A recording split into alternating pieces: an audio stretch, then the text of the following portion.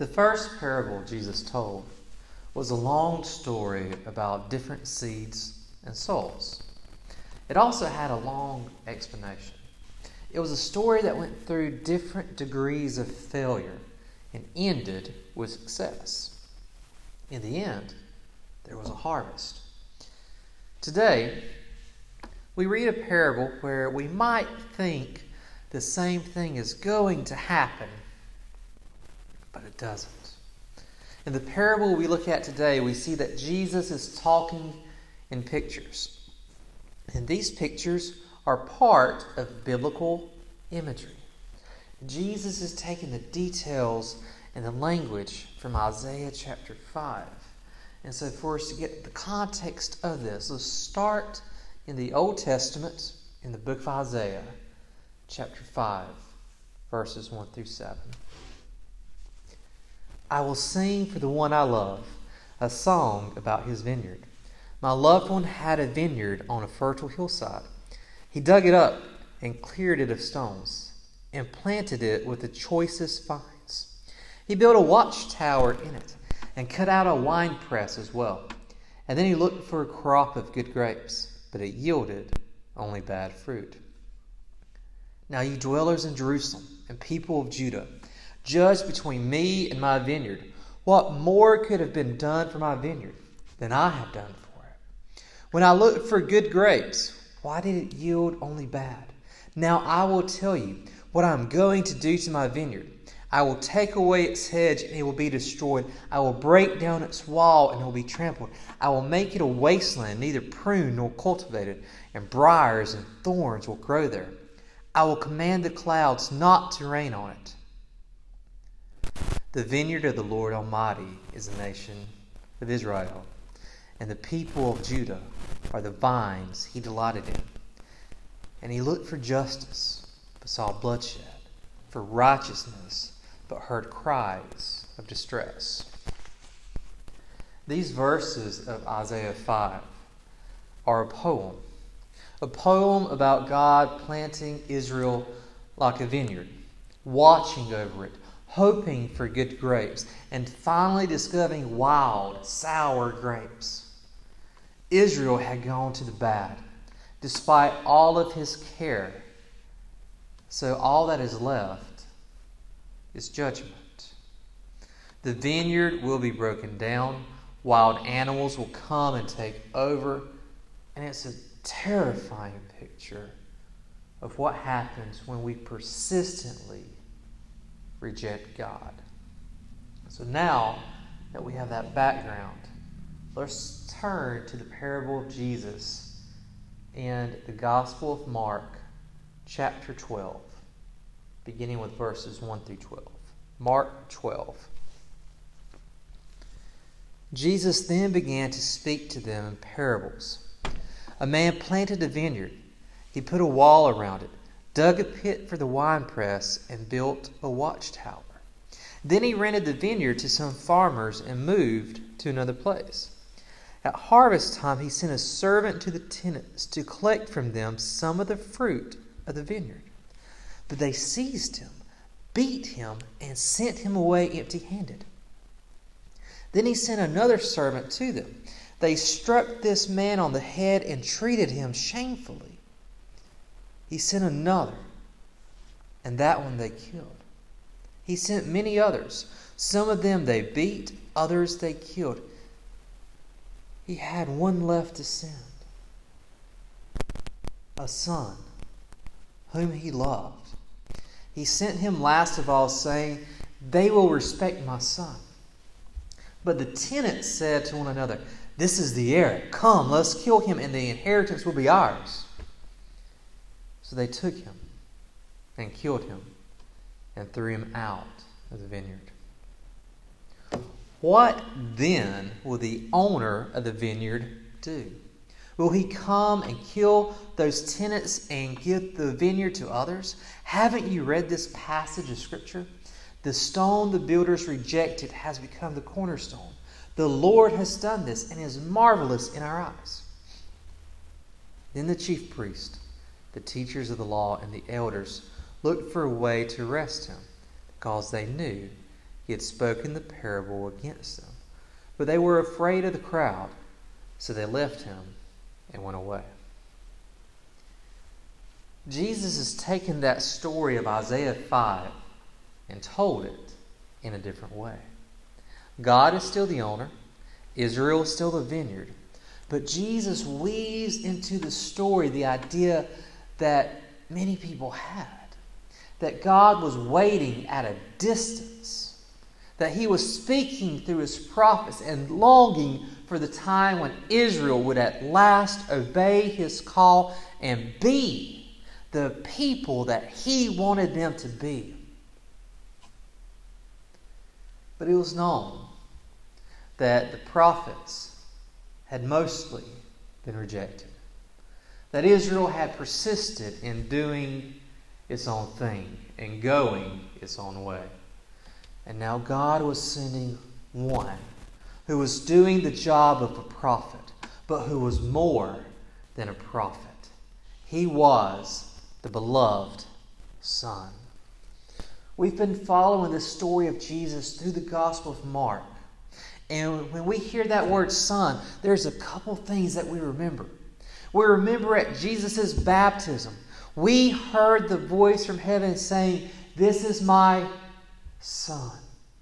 In Mark chapter 9, when Jesus was on the mount and He was transfigured, we heard the voice from heaven saying, "This is my Son." And so in this parable, when we hear that word Son, we're reminded of that. And as we read this story, we hear that Jesus knew what would happen. That the Son would be killed. We see the vineyard tenants, they overreached themselves. They realize it's either Him or them. Either the Son will inherit or they will. So Israel, in the person of its highest authorities, the chief priest in their culture, is going to reject the Son and kill Him.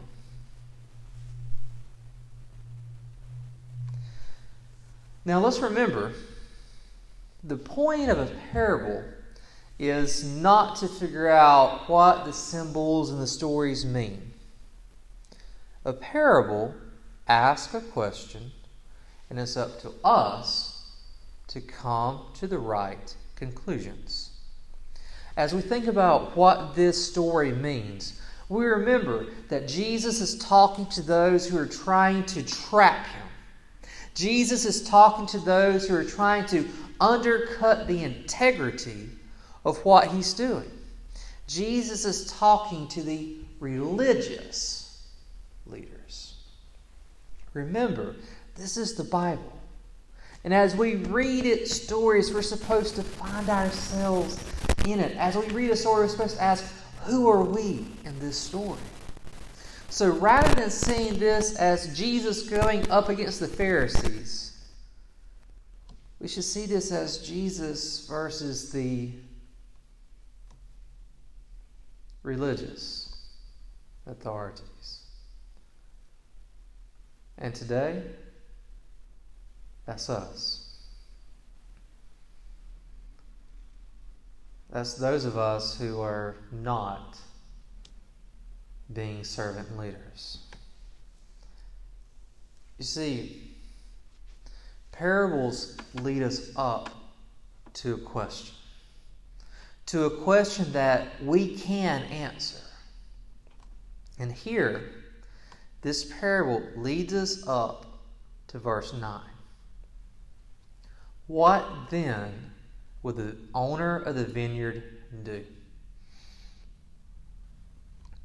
So what's the situation up to this point?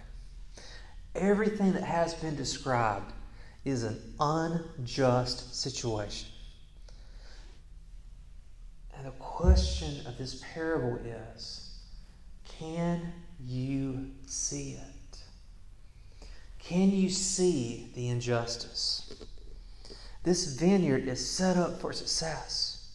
The owner goes away, And when the time comes, maybe 5 years later, the owner sends a servant to collect the profit. This is a legitimate business arrangement. It's according to Leviticus 19. The owner has lent the land to them. They're paying rent on the place. He's simply asking for what's due. I mean, let's treat people fairly. He's not asking for anything that's not his due. But then there's injustice. Injustice in the beatings. They reject the son who should be honored.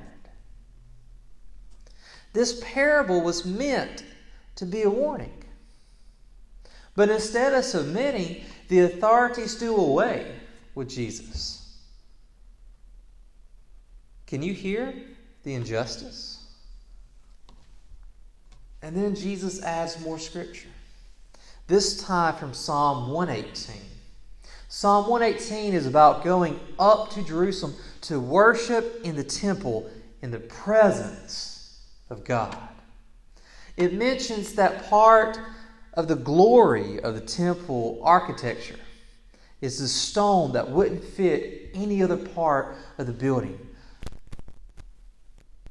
But it's the stone that is perfect because it's needed as the capstone. The stone at the very top of an arch. And that's the image that Jesus needs for his point. That what he has come to do, what Jesus has come to be, can't be fitted into a different sort of building. And he will be rejected by people who have their own interest in mind, especially those who are desperate to hang on to their own power and prestige. So now that you see injustice in this story, can you see it elsewhere? Can you see it in the story of Jesus? In his rejection, in his suffering, in his crucifixion. And then, can you see injustice staring you in the face? Because that's the real challenge, is to live out this Bible and to live out this challenge of Jesus. Because this story isn't Jesus was right, his opponents are wrong, and because I'm with Jesus, I'm in the right. You know, some people read this parable as Jesus came. The Jews rejected him. They lost their place, so God gave it to the Gentiles, and now the church is the family of God. But this story, this parable, this is not anti-Jewish.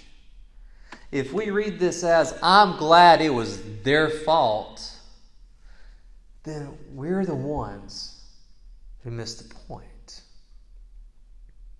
You see, to complete his mission, Jesus must expose the truth of the human condition before he lays down his life. So the real question we got to get to when we dig underneath the surface of this story is, am I causing injustice?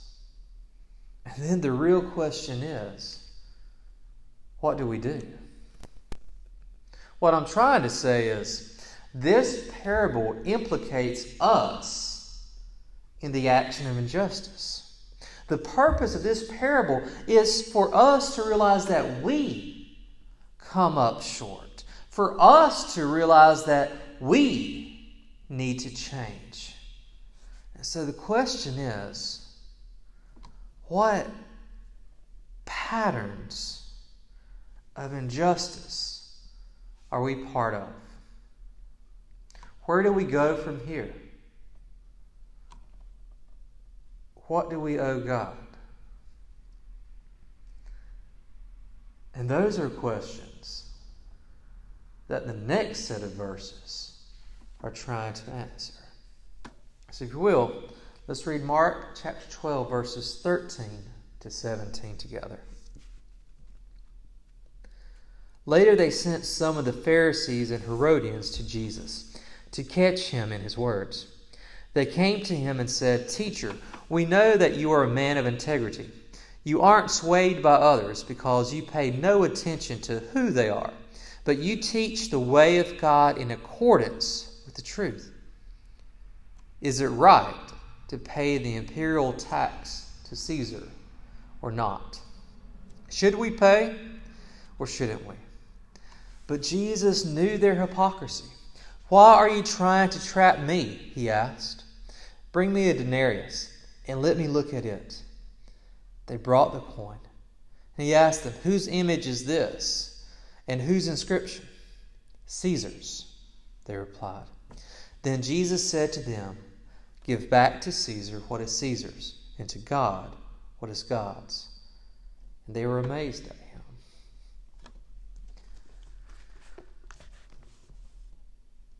When we first read these verses, we think this is a different episode. We think this is a completely different question. That this is all about, should we pay taxes? But then it hits you.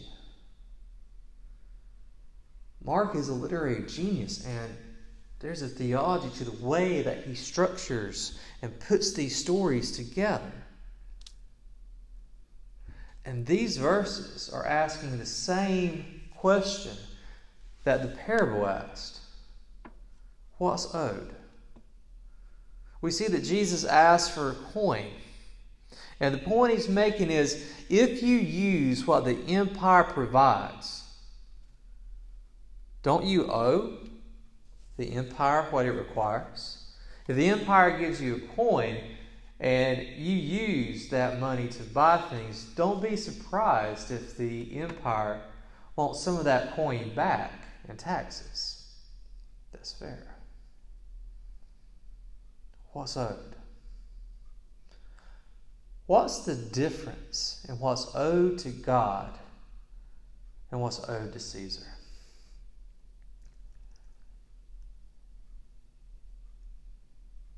And then it hits you, or it hit me, how we can be like the tenants in the parable. Are we caught up in the system? Are we unfair? Are we trying to take advantage of it? Do we compromise the integrity of people? Are we complicit in an unjust situation?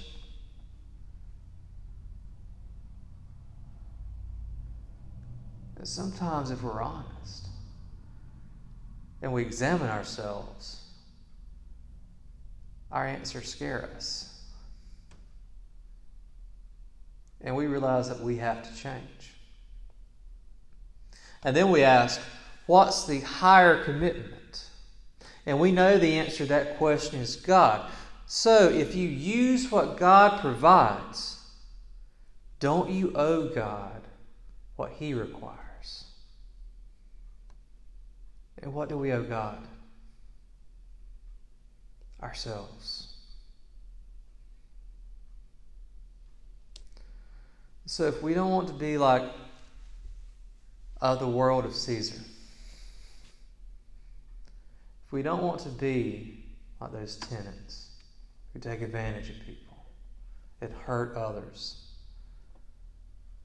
what's the alternate path? Discipleship. That alternate path of discipleship is living a life like Jesus, following His example, the example of love and service, and of laying our own lives down. In the name of the Father, and of the